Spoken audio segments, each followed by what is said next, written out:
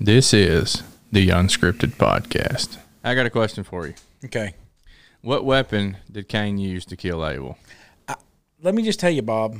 So all the way over here, I thought about a way that we could segue into an introduction with this. And you know what I came up with? What? Bob, how do you think Cain killed Abel? Are you serious? I'm serious.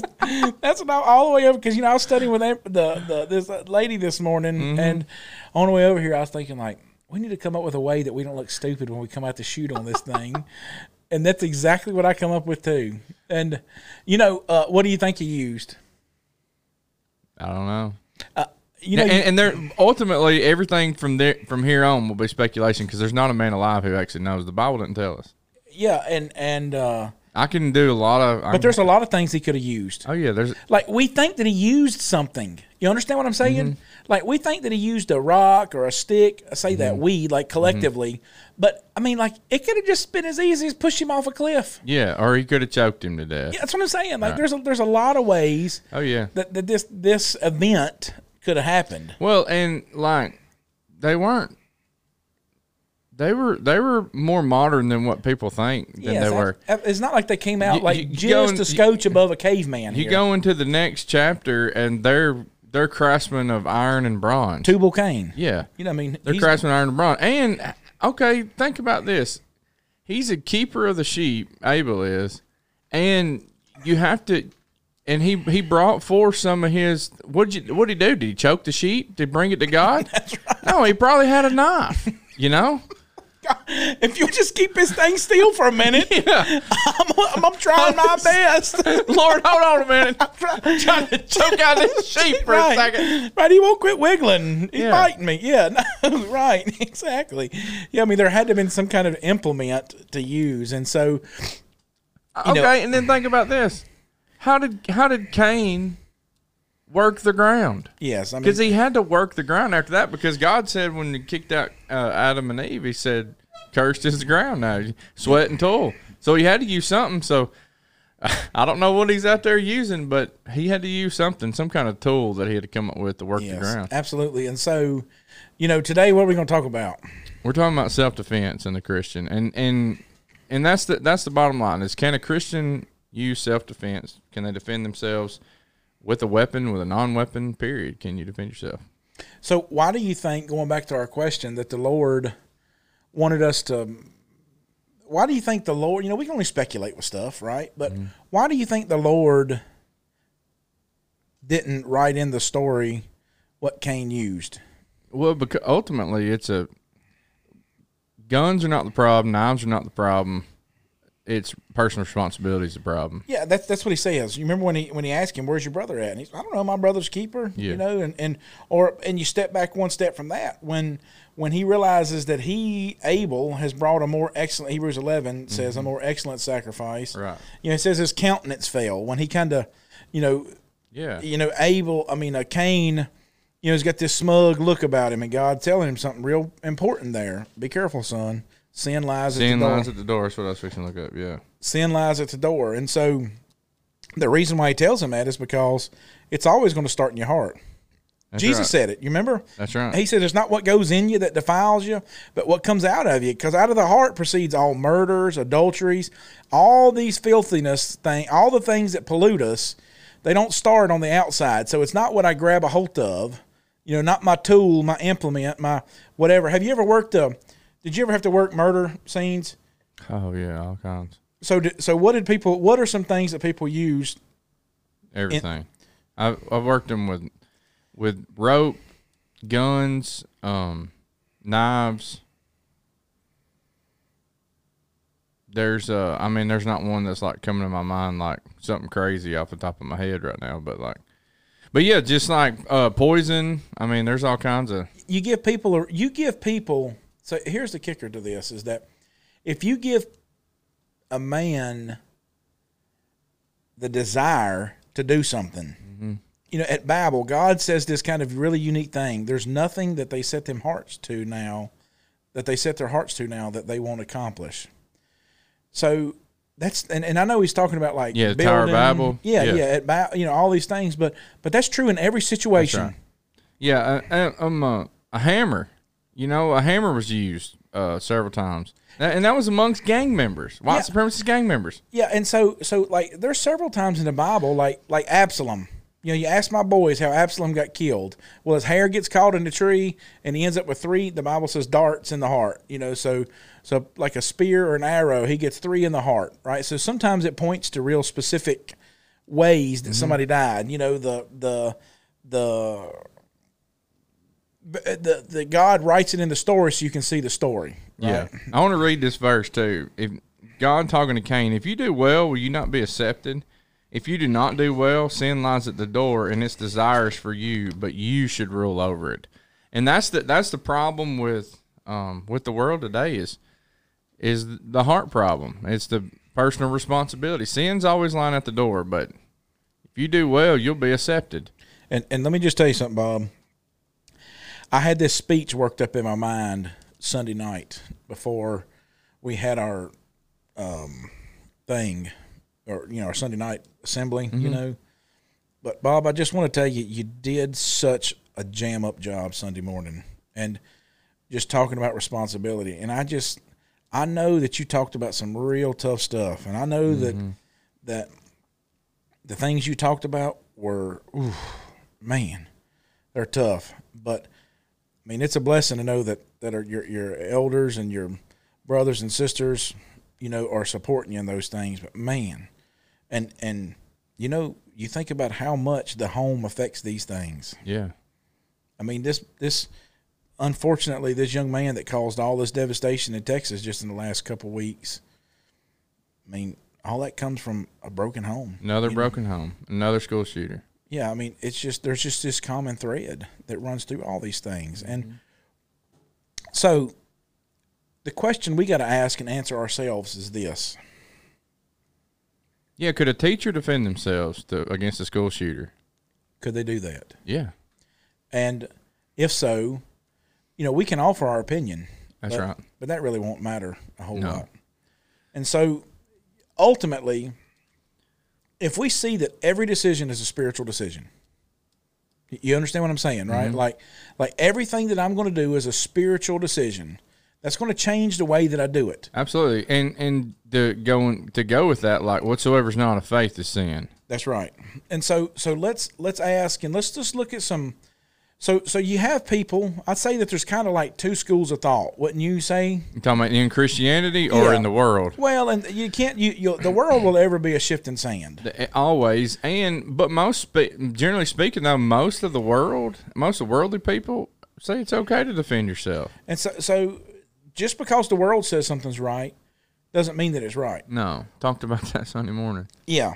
But so what we need to do then is... Yeah, in Christianity, you have those people who stand on the side of self-defense, and then you have the people who you would consider that would be more on the passive side, pacifist. Yeah, and I understand. And these are well-meaning brethren, and we love them. We love them, right?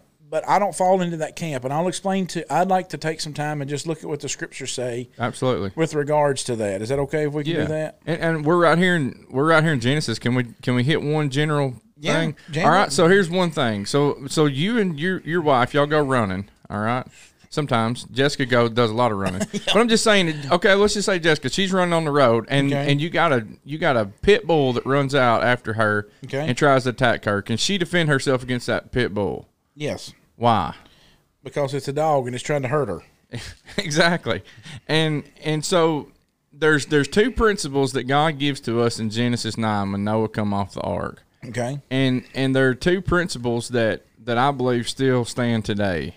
Okay. Genesis 9. Genesis chapter 9. All right, let's go there. So he talks about Noah comes off the ark, verse 2, and the fear and dread of you shall be upon every beast of the earth, and on every bird of the air, and on all that move on the earth, and all flesh of the sea. They are given into your hand. Every moving thing that lives shall be food for you. I have given you all things, even as the green herbs.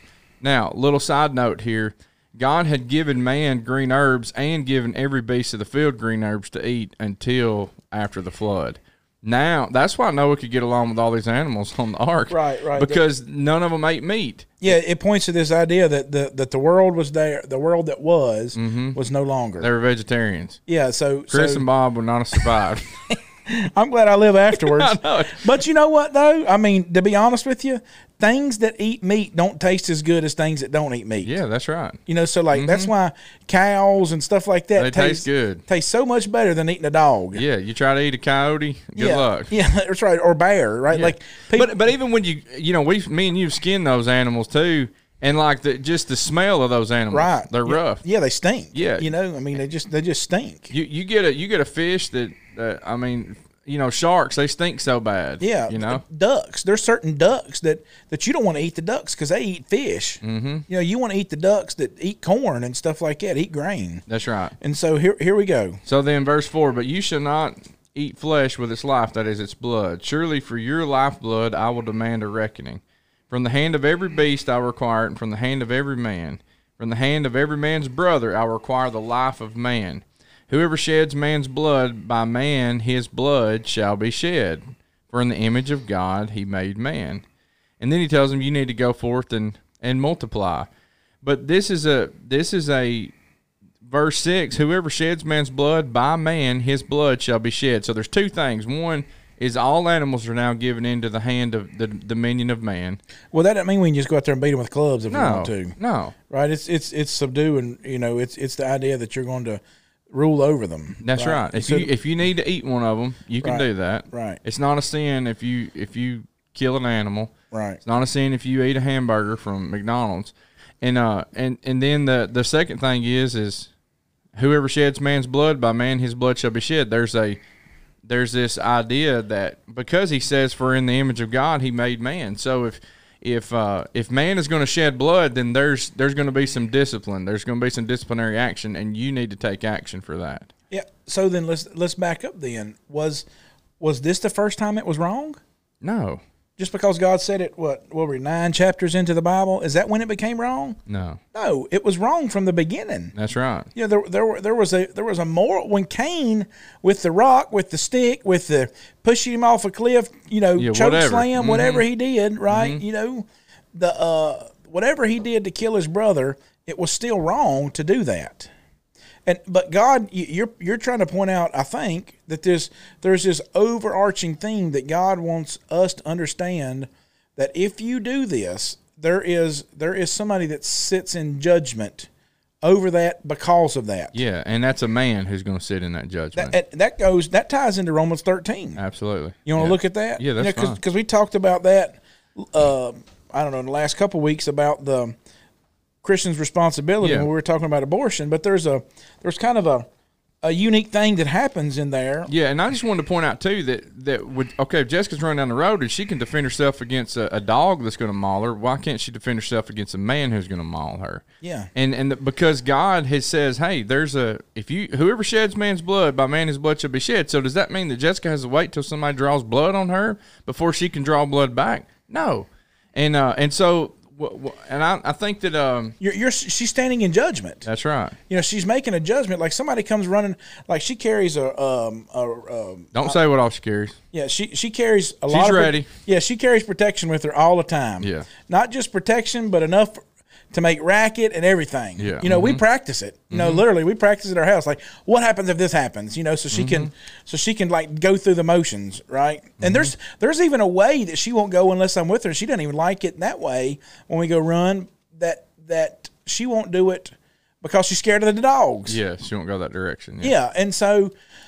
Anyways, go ahead. She wants to protect. So what that means is, if somebody comes running at her with a tire iron, right, or somebody comes, you know, a car balls up, some dudes come running out of it. You know what she's got to do? She's got to make a judgment right then that they're getting ready to shed blood. So if they shed blood, what would they be done? They would be judged, right? Mm-hmm. Do I not then have a responsibility to not let them shed blood, especially if it's my own, right? Yeah, right. So in Romans 13, it points to this idea that look at this right here. Romans 13, verse 1. Let every soul be subject to the governing authorities, for there is no authority except from God. And the authorities that exist are appointed by God. Therefore, whoever resists the authority resists the ordinance of God, and who resists will bring judgment on themselves. For rulers are not a terror to do good, but to evil. Do you want to be afraid of the authority? Do what is good, and you will have the praise of them. For he's God's minister, to you for good. But if you do evil, be afraid, for he does not bear the sword in vain. For he is God's minister and an avenger to execute wrath on him who protects evil. Why would the word sword be in there and not whip? Yeah, because, okay, so the sword is an execution thing. The whip is a punishment thing. That's exactly right. You know, because he's showing the finality of it. So, and here's how you know. Paul wrote this in Romans 13. And when Paul is on trial in the book of Acts, and he appeals to Caesar, and he says, if I have done anything worthy of death, I'll accept my fate. Why is that? Because Paul realizes that God, this is even post, that's in the New Testament time period. The law that Paul would be judged under will be the same law that will be judged under. So Paul says, if I've done anything worthy of death, then I accept my fate. And so here's the question then. Is it wrong for me to kill a dog? No. Is it wrong for me to kill somebody that's doing this against me? No. Okay, then let's take it another step. Is it wrong for the government to kill somebody that has killed somebody? No, right? Right. So, and I want you to, you got something you want to add to this? Well, part of that is some people are going to argue that Romans 13 is only for the police officer. Okay. And they're going to say that's only for or military, or maybe. Military. That they're only going to say that. And so what some people in the brotherhood will say is they'll preach and they'll say, well, there's that if a man that marriage, divorce, and remarriage, like they'll start off saying, okay, well, if a man gets divorced before he becomes a Christian. Okay, I follow your logic. Keep going. If a man gets divorced before he becomes a Christian, then God doesn't hold him to that standard because he there's two standards. There's two standards is what they'll say. So Christians have one law, and then everybody else have another law. Yeah, outside the body of Christ. Yeah, and then they'll say, but once he becomes a Christian, then he can't get divorced. All right, like then God will hold his divorce against him. Well, if you put that on, let's flip that to the police officer side.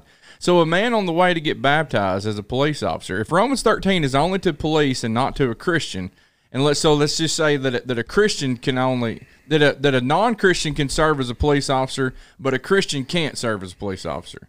You see what I'm saying? Yeah. That's saying that once you become a Christian, that then you can't serve in the military, you can't serve as a police or whatever, because there's a chance that you might take somebody's life. Now, I'll say this, that if you feel so strong that it's a, what do you want to call it? Like a sin to you? A sin to you. You know, James says, to him that thinketh that it to be sin, to him it is sin. So if you think it's wrong, then you need to do it.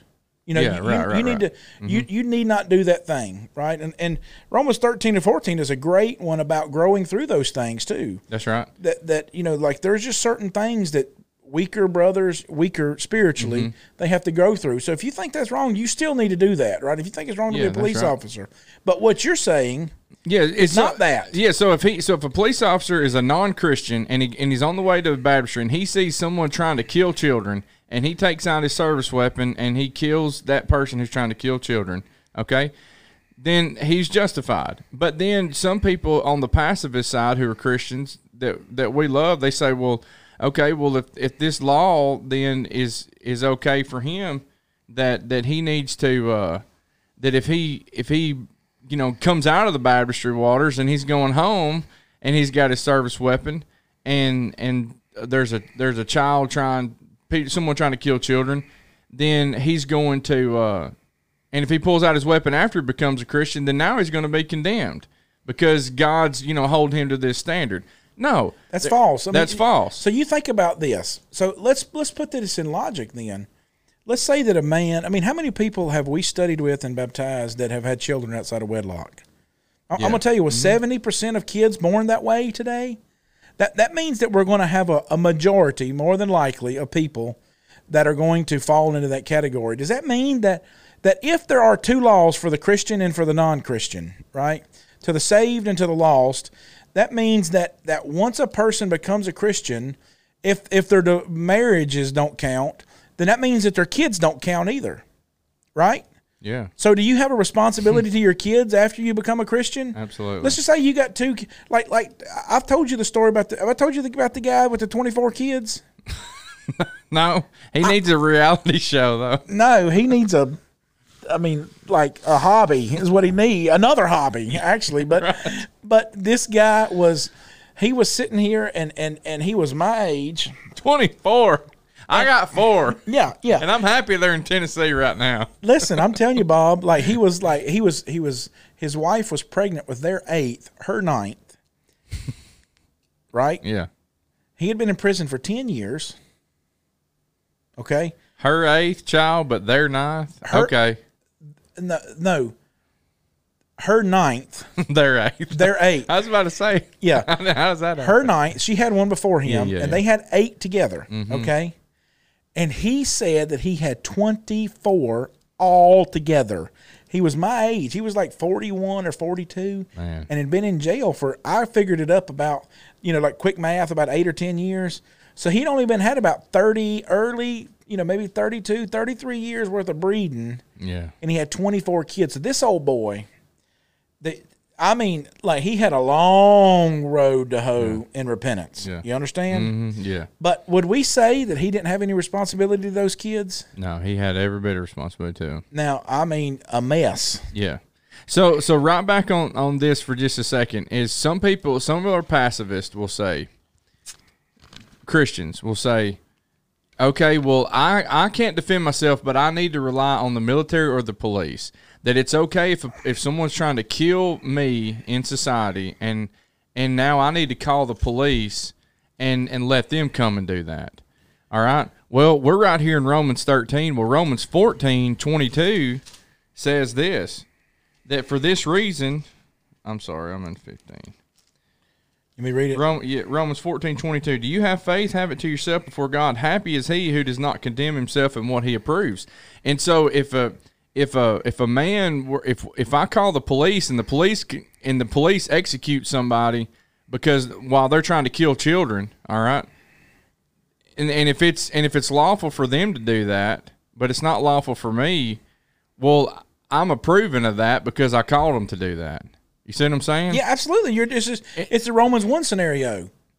Like this, the Romans 1:32, they have this idea that they're talking about the men that have traded the natural use of men, and it goes through, and God's going to condemn those, and also those who approve of it, right? So if you think it's sinful to do this, and you're approving of it, and you're providing a segue into it, you know what you're doing? You're just as guilty as they are. And you don't need to call the police then. Yeah, exactly right. What you need to do is just plead with him. Mm-hmm. Plead with the crazy person. Please stop shooting children. Right. I mean, it doesn't make any sense. I don't care if you got a 6-round magazine or 2 30s duct taped together. Mm-hmm. You plead with that guy. Yeah. When he's already got, bodies on the ground, right? Because this guy that went into it appears that this guy went into the classroom and locked himself in, and the majority of the people that the mess that he made, the majority of the people were in one classroom. It appears to be. Yeah, it was a double classroom, Jack and Jill. Yeah, that's what I'm saying. Like, yeah, I'm just one little area. Mm-hmm. So he didn't go in there to shoot people. He went in there to be crazy. You understand? Yeah. Mm-hmm. And all these people lost their lives because of what he did. He went in there to be crazy. Yeah. So he just happened, his implement of craziness was his gun. Yeah, and what's, I mean, he wrecked his truck, and he got out and started shooting at these funeral home guys. They were running down to help him from the scene of this accident. He gets out of his truck and starts shooting at them. Then they run back and they call the police, and this poor teacher goes outside. She goes outside and hears these gunshots. She goes in and gets her phone, comes back outside, calls the police, then goes back inside, and she doesn't shut the door. Mm-hmm.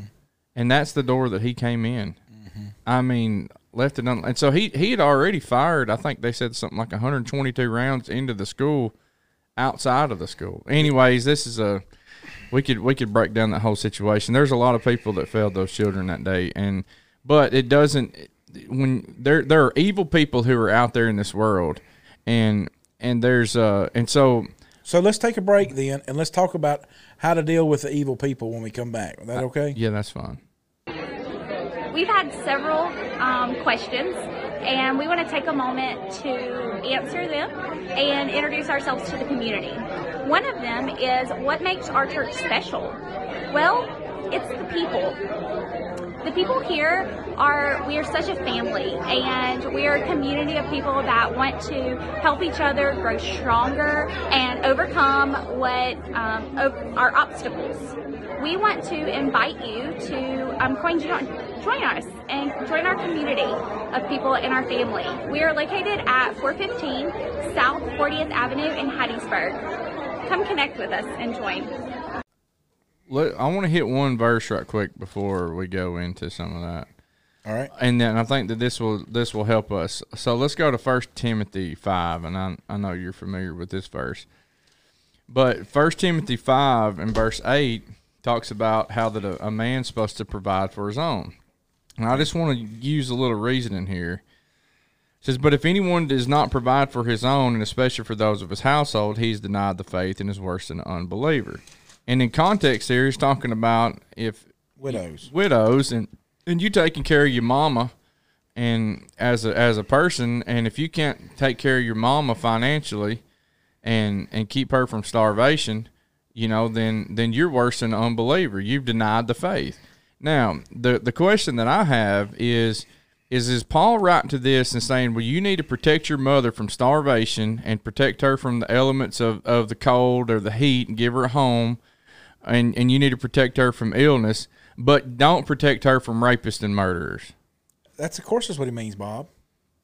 That's exactly what he means. He means, like, if somebody comes in your mama's house and going to start acting crazy and want to beat her or rape her or something like that, you've done your part. You made sure she was fed. Does that no sense whatsoever? Is there any logic in that? No, and so me as an individual, I have to protect my family. I have to provide for them. And part of that provision, and we've stated that on the podcast before, that part of that's protection. And so I'm to protect them from starvation. I'm to protect them from illnesses. I'm to protect them from rapists, and I'm to protect them from murders. And people will go, well, Bob and Chris, y'all didn't read Romans 12 right before that when talking about loving your enemies. Well, and it also says, if it's possible, in there. Mm-hmm. If it's possible. Live peaceably. Yeah, with all men, as much as it lies in you. Yeah. Well, there's a point where you can't live and I'm going to say this, and I don't mean this to sound cold, but the best thing that some people can do is leave this world. Mm-hmm. The way that they can make the world better is to not be part of it. If you think about this in 1 Timothy 5, this is Paul helping Timothy understand what his job as this evangelist is in helping the church there in Ephesus. So Paul tells Timothy, son, you got to understand that there's this really special way, and this is how you know this. Look at what he says in verse 7, and these things command that they may be blameless. God wants his people to look, live, act, behave, represent in a very different way. So if you've got your mama at home and you're not taking care of her, can you talk about how much God loves you? No. No. If you got your mama at home and she lives in the worst part of town and you're letting all this bad stuff happen to her, right? Do you love her? No. No, you got to get her out of that. Now, does that mean it stops at the food and raiment? No. Not at all. And so now Jesus is very clear. The kingdom is not to be advanced with the sword. Yeah, that's in Luke 22. Yeah, and let's read that because I want to. That's a good way to look at it. Luke 22 and verse 35. Now this is Jesus. You know, he's kind of stitching it up, right? He's getting to the end. With his disciples. His disciples, right? So this is the. After the Lord's Supper, not the Lord's Supper, the Last Supper, and he's on his way. This is, somewhere in between the Last Supper, the foot washing has happened at some point. Yeah, and before we read this, Jesus talking to Pilate. So our pacifist friends, our brothers, will tell us, well, the kingdom of God is not to be advanced with the sword. We don't, Ephesians 6:12, we don't wrestle, we wrestle not against flesh and blood. But the whole point here is that no, we don't hold the sword at people. We don't hold people at gunpoint to get them in the water with Christianity. The point is the sword has its place, and that's what Jesus is going to tell Peter. Yeah, because he tells them now. They fought about who's greater, and all these things are going on. Peter's not going to deny you, and Jesus he's pouring on them right now, right? It's coming to a head, so he's pouring on them at this point. In verse 35, it says, and he said to them, when I sent you out without money, bag, knapsack, sandals, did you lack anything? So they said, nothing. This is where the limited commission. He'd sent them out before, yeah. And he said to them, but now he who has a money bag, let him take it, and likewise a knapsack. And he who has no sword, let him sell his garment and buy one. For I say to you that this which is written must still be accomplished in me. He was numbered with the transgressors, for these things concerning me have an end. This is Jesus, talking about his death prophecy. So they said, Lord, look, here's two of them. And he said, well, here's two swords. Yep, here's two swords. And he said to him, it's enough. So why did Jesus say that's enough for? Because there may be a time, guys, there may be a time where you're going to need to defend yourself. You're absolutely right, Bob, because Jesus didn't say, take the sword and use it to spread the gospel. But now I'm sending you out with the things that you're going to need, supplies, the necessities of the road, because sometimes it's going to be dangerous. Mm-hmm. Sometimes you're going to need money. And you got to think yourself. Think about this scenario. I'm going to tell you, this is a harsh reality. If your house is burning, you got 4 kids and I got 3. If your house is burning and it's collapsing in and you've went in and got, let's not even use our kids. Yeah. Somebody's got a house that's burning. Might get too emotional. Yeah, I know it. Somebody's got a house that's burning. Yeah. They done went in and got 2 of their kids out and now it's starting to crumble. There's no way that you can save the last one. Is the right thing to do to run in and save him? And you know what you have to say? No. Right. You know why? It's better for the ones alive. It's better for the ones alive to have their daddy. Now, is that a... Oh, man. That just sounds filthy coming out of your mouth. Yeah. But it's the truth, right? Is that sometimes you've got to be able to look beyond. There were Christians that... Well, that won't happen to me. My house will never burn. Well... That won't ever happen to me. I'll never be confronted by somebody who wants to kill me. Yeah, well, I'm going to tell you right now, I've been shot at twice. Me too. And I wasn't a police officer. Yeah. That you got paid to get shot at. Right. But you can find yourself in some bad situations. Mm-hmm. And Jesus, so now I got to look at my life and realize that I've got a responsibility. If I fall off the line, right? If I let a guy harm me, do bad things to me, kill me, whatever, I'll have that much less impact. The world will have that much less impact because I'll be gone. Not that I'm so important. You understand what I'm saying? Like, just think about this, Bob. Luke writes the Gospel of Luke and the book of Acts to one guy. Yeah. To one. His intentions were to write it to old... Theophilus. There's a most excellent. That's what I'm trying to think.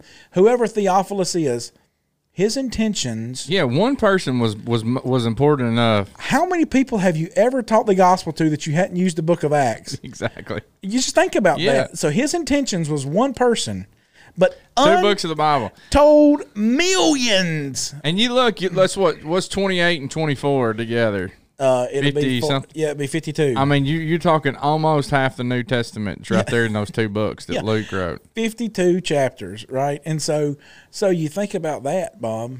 One person, you got me? Was important enough. One person was important enough for Luke to write, and God could use that. 52 chapters. Yeah, 50. He got 52 chapters. Well, let me tell you something, bud. Writing all that down. That's exactly right. And think about this. This is just kind of a parenthetical thing. At the end of the book of Acts, it just kind of stops with Paul in prison teaching people the Bible because there's no more story to write. Right. It hadn't been told yet. It hadn't been told. So it hadn't been lived yet. So they couldn't write about it, you know. And so here you are. Luke writes one story, one account to Theophilus about Jesus, and then Then he writes to him about the church. Hey, let me tell you about the second part. I wrote to you first of all. Yeah, and so here you go. God uses those untold, I mean, Bob, how many millions of people are going to be in heaven or have heard the gospel? Untold millions then have heard the gospel because of the book of Acts. Yeah, absolutely. And so then you think about this, like I have a responsibility that, so you might think, well, I'm going to affect this guy with me, this crazy guy. This crazy guy that wants to do this bad thing, act a fool. And you think, well, I'm going to give my life in exchange for his, because that was the greatest, that's the epitome of the gospel. Jesus, the blessing of the gospel is that it's the only story where the hero dies for the enemy. Well, I'm going to do that. Don't take that high ground. You can't take that. That's not the high ground. That's exactly right. And so what you do is like you fight, right? Mm-hmm. You fight for you fight for your family, you fight for the innocent. For the innocent, because if you got one less person teaching the gospel, that's one less amount of people that's going to hear it, right? Mm-hmm. So then you have to ask yourself, well, how do you know that's the case? Let's look at. I want you to see what John told the soldiers. Oh yeah, that's a powerful thing too. And while we're out there with the disciples with a sword, when Peter pulls his out to swing, Jesus didn't say don't ever use a sword again. He said put it in its place. Yeah, put it back where it belongs. There's a place for it. Yeah, Peter. that's exactly. And right now, it's not the place. This is when I'm sending you out later. He didn't say. He says those who live by the sword die by the sword. Christians are not people who live by the sword going out here executing people. That's right. But if you do that, you're going to die by it, because it's eventually going to catch up to you. That's one thing that you can YouTube heavyweight championship in the UFC, and generally speaking, there was not a guy who kept it for more than 2 years. Why? Because there's always somebody who's going to come along who's going to beat him. And so you in life, you might win some battles with a weapon, but you're going to eventually lose one of them. If you're going to live by that, you're going to die by it. If you're going to live to fight, you're eventually going to get beat. Yeah, because time catches up with you, buddy. It does. To every single one of us. And we don't advance the kingdom, but we can defend the gospel. We can defend the innocent. And so, well, I'm supposed to love my enemies. Well, the question is does my love for my enemies outweigh the love for my neighbor?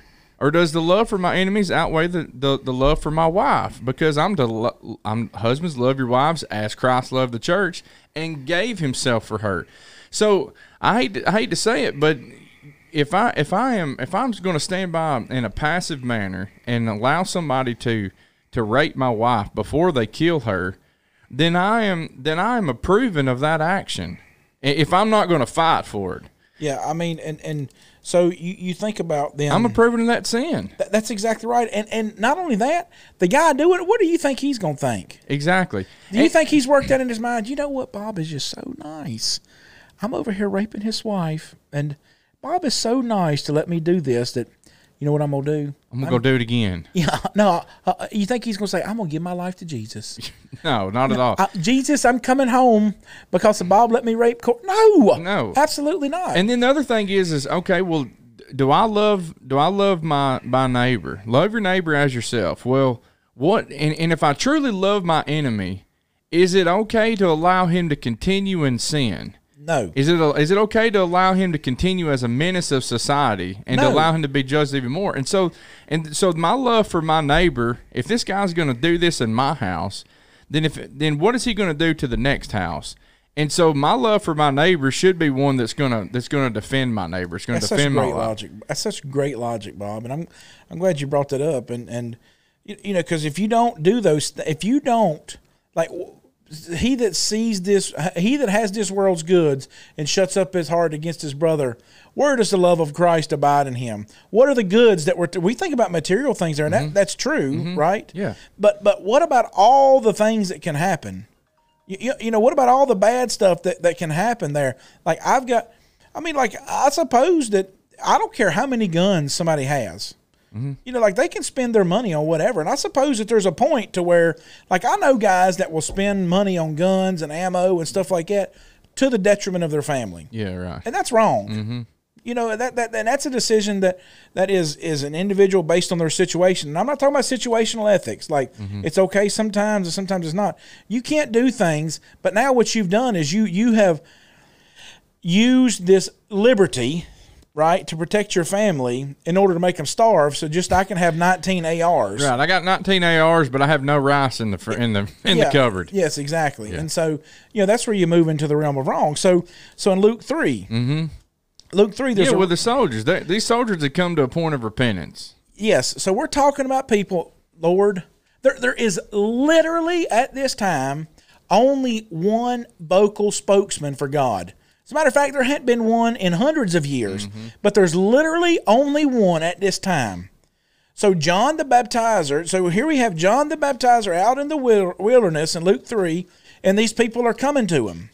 And he says to them, verse 10, so the people asked him, saying, what shall we do? And he said to them, he who has 2 tunics, let him give to him who has none.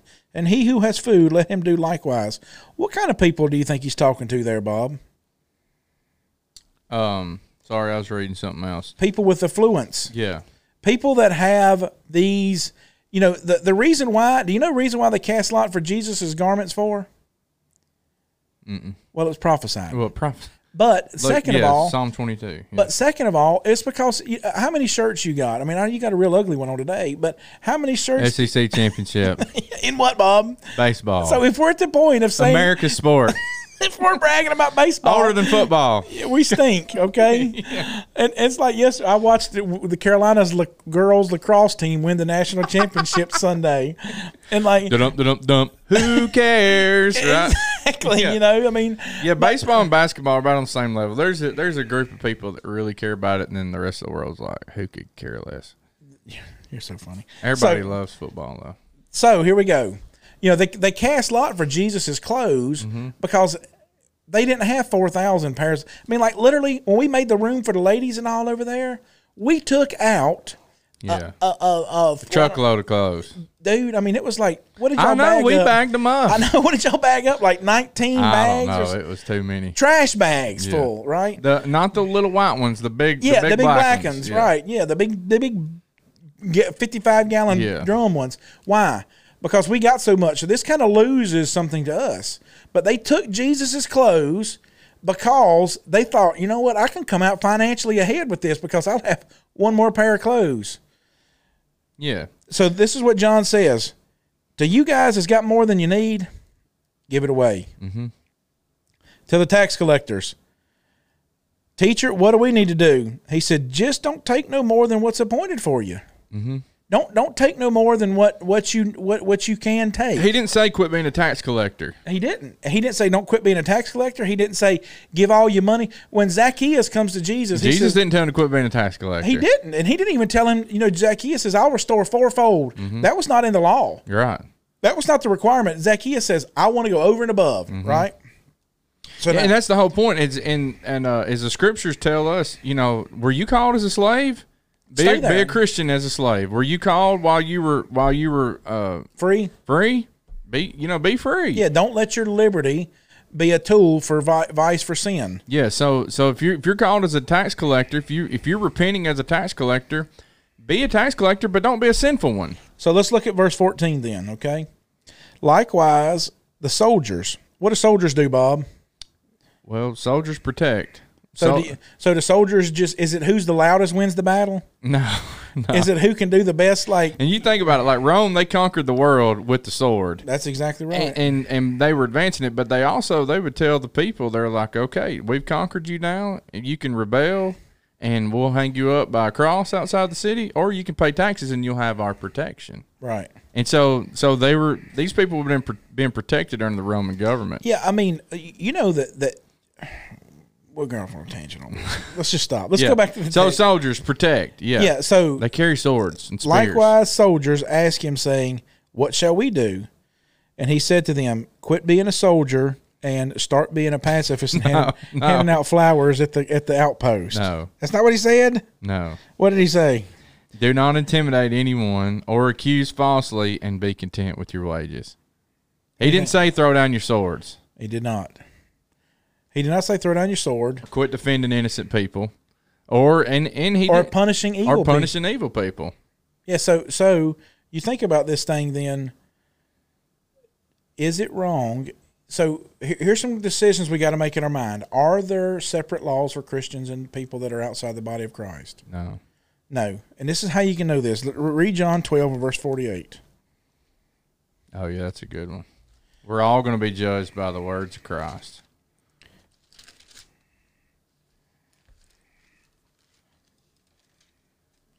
John 12 and verse 48 says, he who rejects me, This is Jesus talking. yeah, Jesus, and does not receive my words. He doesn't say Christians. This is he. He who rejects me and does not receive my word has that which judges him. The words that I've spoken will judge him in the last day.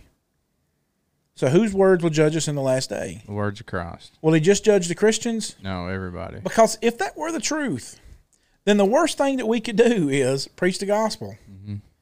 If then they will be judged by a supposedly harsher standard, then one of the worst things we can do Is make more Christians. is make more Christians. Because you're going to be judged harder than other people, yeah. But it's the opposite of that.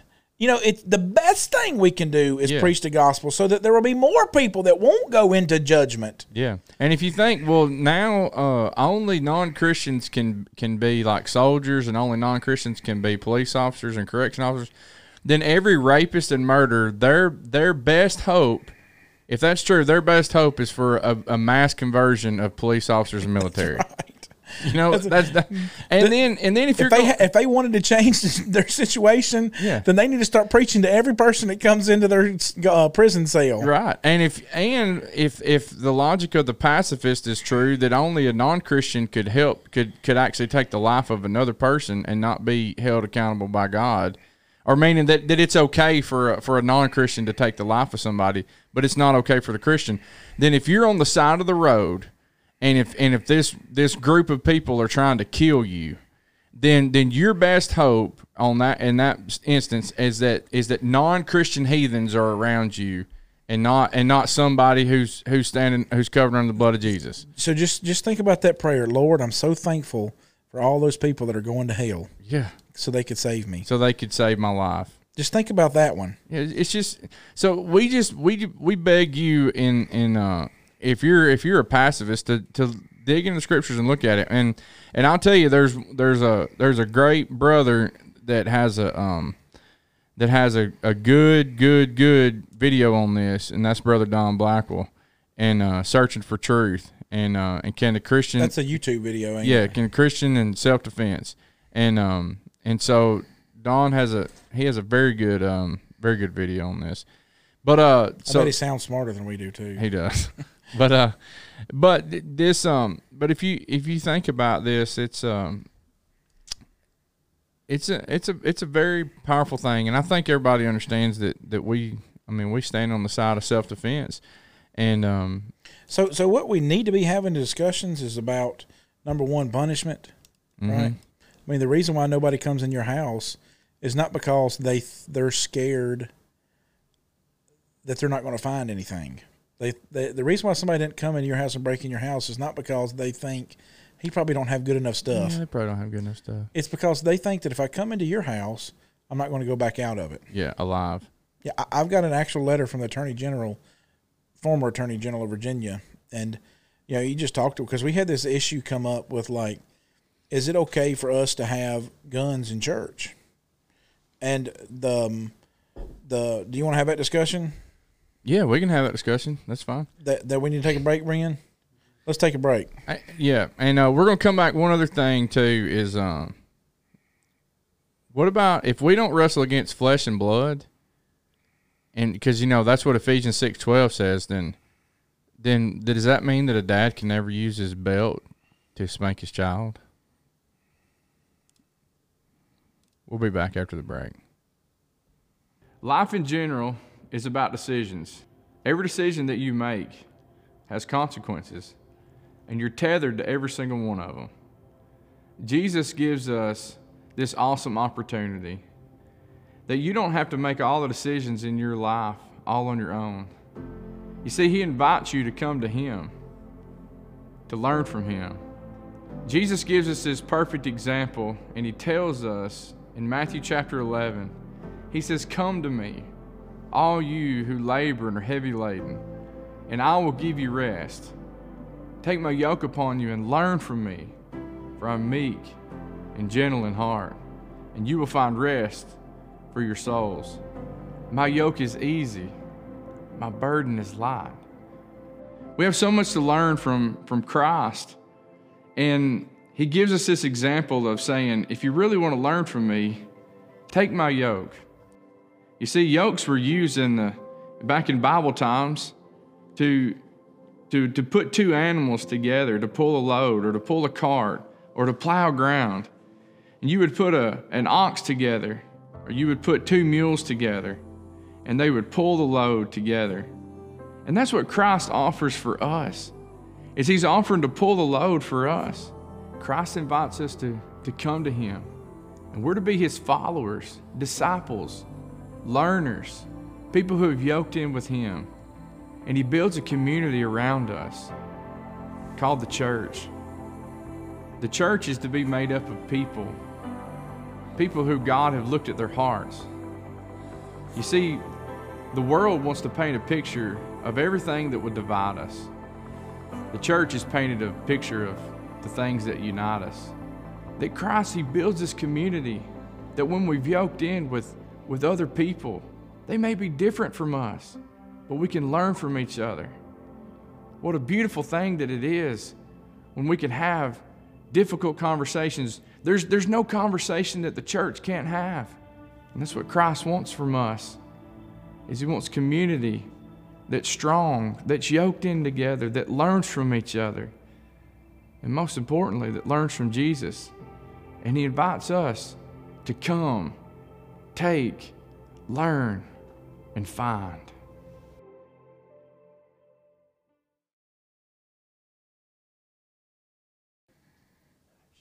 All right, so the question is, can you love your child and still discipline them? Well, you can't love your child and not discipline them. Yeah, great. And that's the whole thing, is like, can I love my enemy? Well, and that without discipline. Well, you think about like this.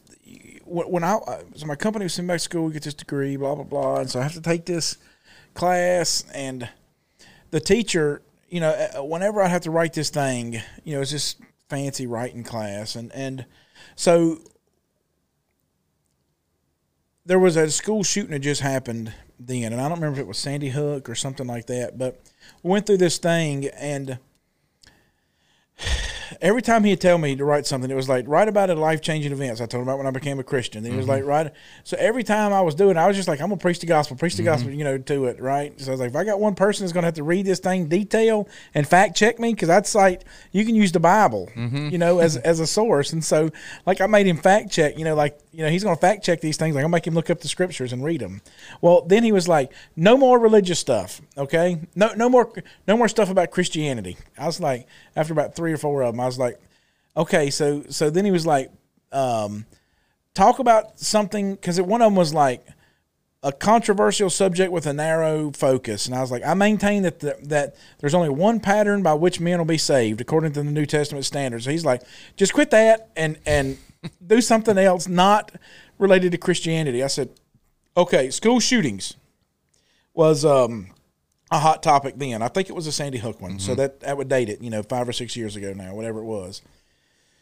And I said, I took the letters that they wrote, all the letters that the kids had, the shooters, had written, that left whether they're a manifesto or whatever. Yeah, whatever it's called. I was trying to think of the word. Like we did this, and all of them had some kind of atheistic thread to Darwinism in them. We're getting ready to ratchet up Darwinism. We're getting ready to help. We're helping the survival of the fittest, and all those things are because they're not taught the right things at home. And so there's a natural progression. If you're not taught the right things, disciplined to understand what is the right thing to do. You think about this poor kids that are growing up thinking, now I'm a boy, maybe I'm a girl. I think I'm attracted to girls. Confusion. Maybe, just so much confusion. When if you can help them realize that no, that's not the case. That's not the right thing. You know what that does for them? That helps them to compartmentalize and realize that no matter what society tells them, that's not the right thing for me to be doing. So you by default help them with those things. So discipline is a good thing. So then what we have to do is realize that we're in a mental health crisis, right? Yeah. We're in a mental, I don't know how you felt about this, but like me and a buddy of mine that used to, this was when I was in college, okay? So this goes back to the 90s. But we came to this conclusion. We started just checking this thing, right? And it was just, we were teenagers and just being silly, but 1 out of every 3 people are crazy. Oh yeah, and there has a lot of my dealings with people. Most of my fights with people in law enforcement were somebody who was there was a mental health issue, and some standoffs with guns were with mentally health people. You know, I'm telling you, and when you fight with somebody, like this whole idea of like what fights look like in a movie, they ain't like that. No, the majority of every fight I ever been in, I ended up on the ground. I ended up fighting them. I mean, very few fights did we like do the Jason Statham, Chuck Norris type stuff. Yeah, the slugfest. That doesn't happen that way. You usually end up, dodging elbows and everything else. And so, because what happens is when you get into these situations, it ain't about like looking cool for a movie.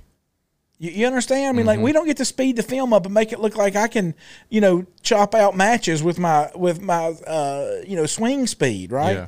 It's about winning at that point. And so all bets are off when you're dealing with crazy people. So like we had this issue come up in our congregation back home because the one that happened in Tennessee at the church up there. Do you remember that? Nashville. Yeah. So church shooting. The church shooting in Nashville. One of our former members was a member there. So and I won't say his name, he probably won't say it aloud, but one of our former members was a member there. So that kind of hit close to home for us, you know? And so we had the conversation, is it the right thing to do? Because like Virginia's law, for example, says... You talking about church protection? Is it the right thing? Church security? Is it the right thing? To bring, to have guns at church, right?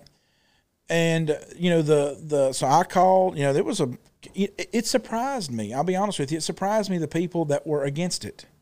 That was kind of a surprising thing. The people that I thought would be for it were against it. And so I discovered in this that I said, well, I've got to get the law because I had one brother, when we had this meeting, they got real heated.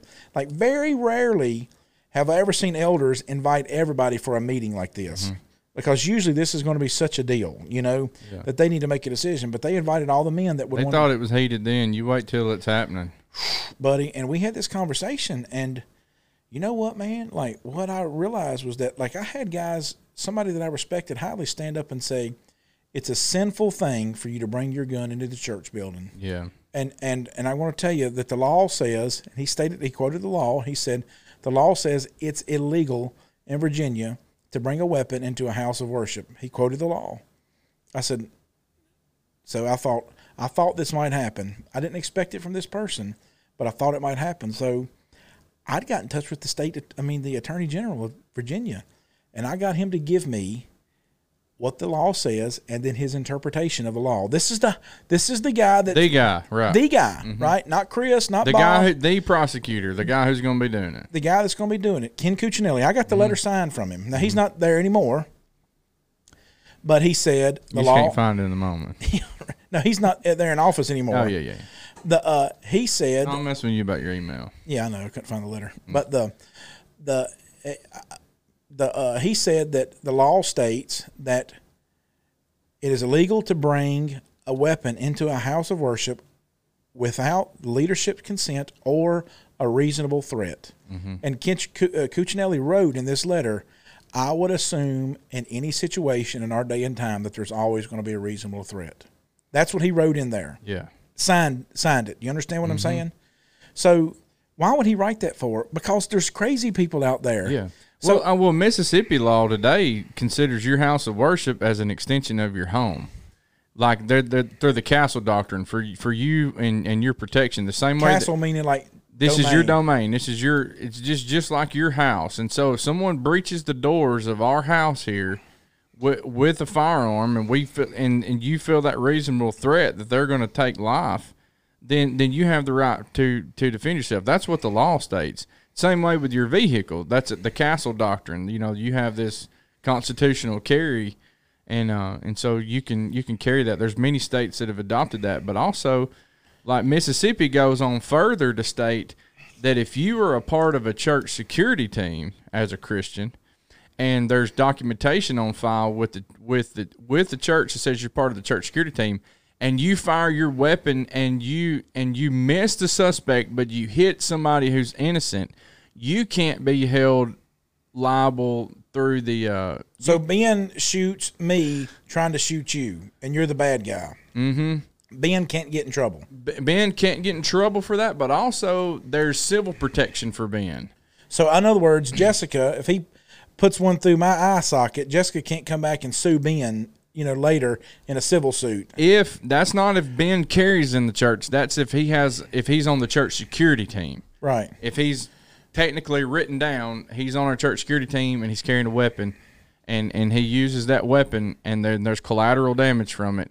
There's protection under Mississippi law that will even help him in a civil suit. So then let's talk about then how to responsibly do this. And that's one thing is you as the church leadership, you need to provide for your own. We need to be wise with the times. You quote that verse quite a bit that these men in the Old Testament, they were wise with the times, and we need to do that. And part of that is you need to have a security protection team. And if that's nothing more than 5 people who that are carrying weapons, that they're kind of serving as ushers or whatever it might be, put them down. Put it in somewhere in a file that they're part, and have your church leadership sign that document saying that they're on the, because then it's just going to further protect them down the road. So let's talk about, and let's wrap it up with this. All right.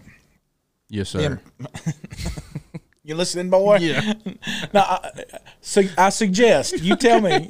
I suggest that we wrap it up with this. Because Ben's going to be holding up his 20-minute sign again on his furlong. Yeah. How important then should we, if we're going to make this decision that we're going to do this, how important then is it for us to understand our responsibility in carrying our weapons, knowing how to use our weapons, knowing you'll be able to speak to this a lot more than I could, as far as your training and understanding. So tell me, what then is my responsibility? You talking about if you're as a Christian or as a church team or yes, all those. Well, I'll just tell you this, that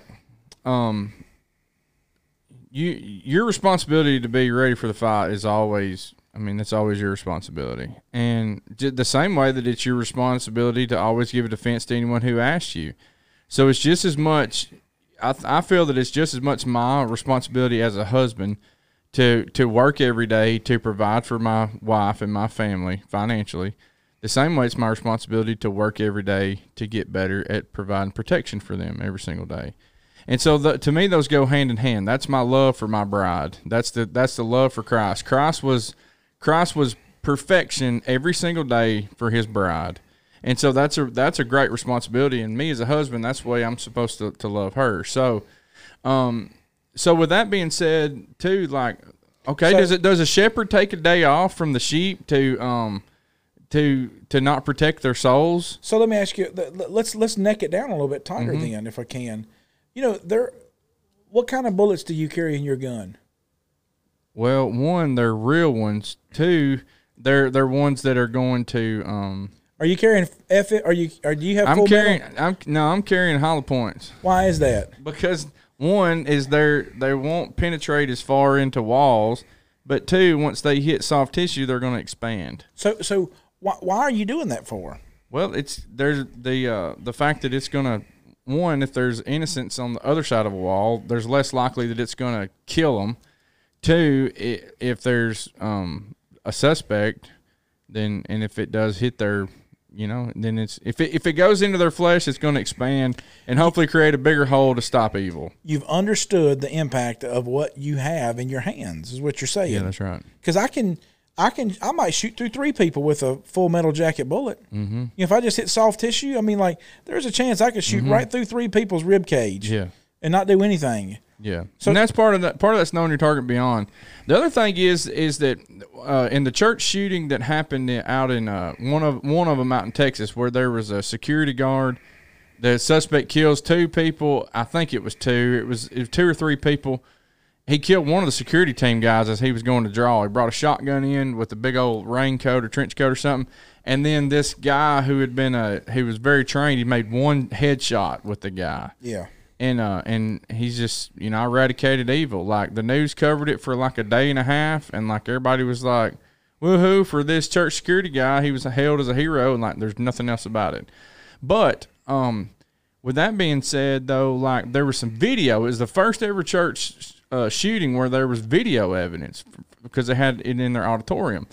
Well, there's a lot of things that you're going to do when your sympathetic nervous system kicks in, and that's your fight or flight thing. Either you're going to run away from this incident, or you're going to fight in this incident, and you have that trigger switch. A deer runs. Many times a coyote will run, but there's a time whenever a coyote will fight too. Now, with that being said, there was one person. If you go back and watch that church shooting, there was a person who was sitting like almost on the back row. They heard the first gunshot. They stood up. They sat down. They stood up. They went forward. They sat back down. They didn't know what to do. And there was up and down, moving over. Well, why would somebody stand up and get down? Stand up and get down. And the whole the reason is because when you're not trained in those scenarios, you don't know what you'll do, and so your body is just reacting and people go, why in the world would somebody stand up whenever there's a gunshot? Well, possibly part of that trigger system in that person was, oh, I'm going to go fight. And then it's, oh, I don't have anything to fight with, so I'm going to sit back down. And then it's like, oh, but I really should be doing something about this. Oh, but I'm going to sit back down. And they just didn't know what to do. And so you have to put your body into situations so that you'll know what to do with. And that's one reason why we train with stress tests. And one of the things, but outside of the police academy, a lot of these guys, they didn't do a lot of stress on their things. Well, when I got involved as a firearms instructor, one thing that I did, and this caused a lot of problems with my brothers in arms, but we put physical activity into it. You have to run because your heart's already going to be beating at 150 beats per minute. Well, that's a lot different than shooting on a static line. So, as a responsibility, one that I would say is you need to train. You need to train in a situation where don't just go and shoot. Shoot after you've did 20 burpees, and because that's going to be the reality. I'm coming for you, Elizabeth. Yeah, for like you used to say. Yeah, and then the other thing is like I also realize that there's a greater chance at times that I may be in a ground fight with somebody before I ever have to use deadly force. And I don't want to ever have to use deadly force because I wasn't trained in ground fighting.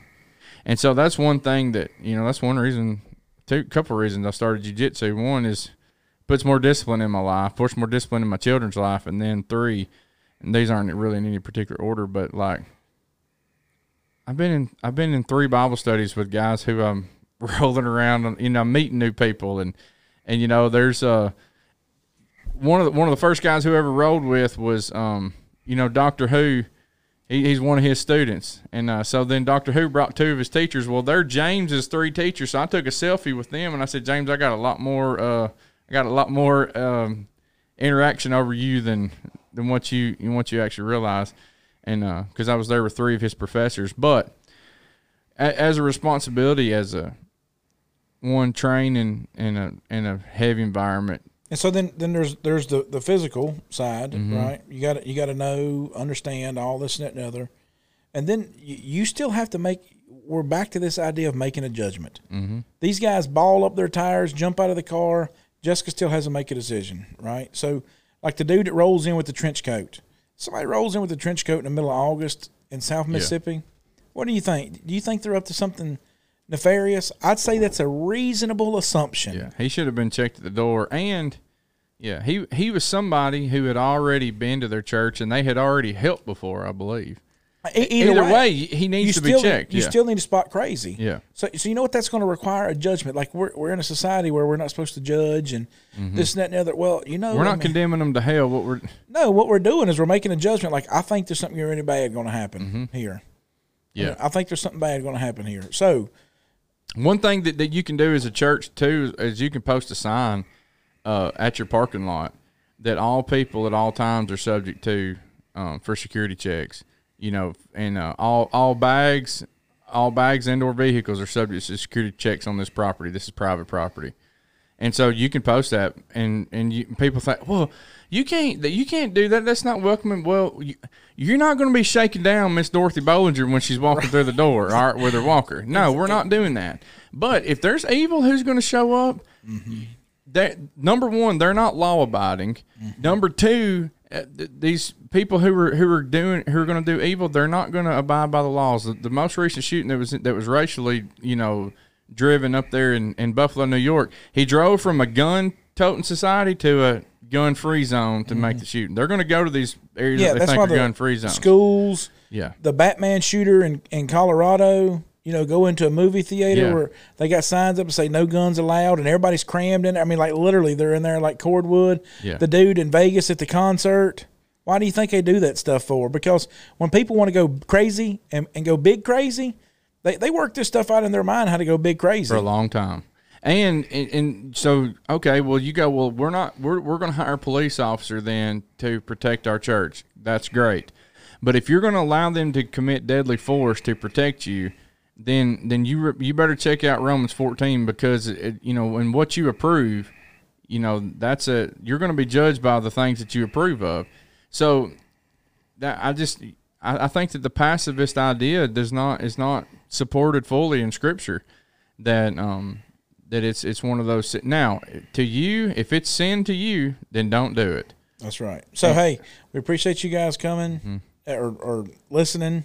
Tuning in with us, whatever you want to say. And we hope this helped you. And if you got more questions, by all means, hit us up. And yeah, I mean, we're not scared of the questions. Yeah, we may not be able to answer them. And this, by all means, was not meant to just be exhaustive either. We just hope that this kind of got the juices flowing. Yeah, that's the words I was going to say too. So hey, appreciate you guys coming, and we'll see you next week.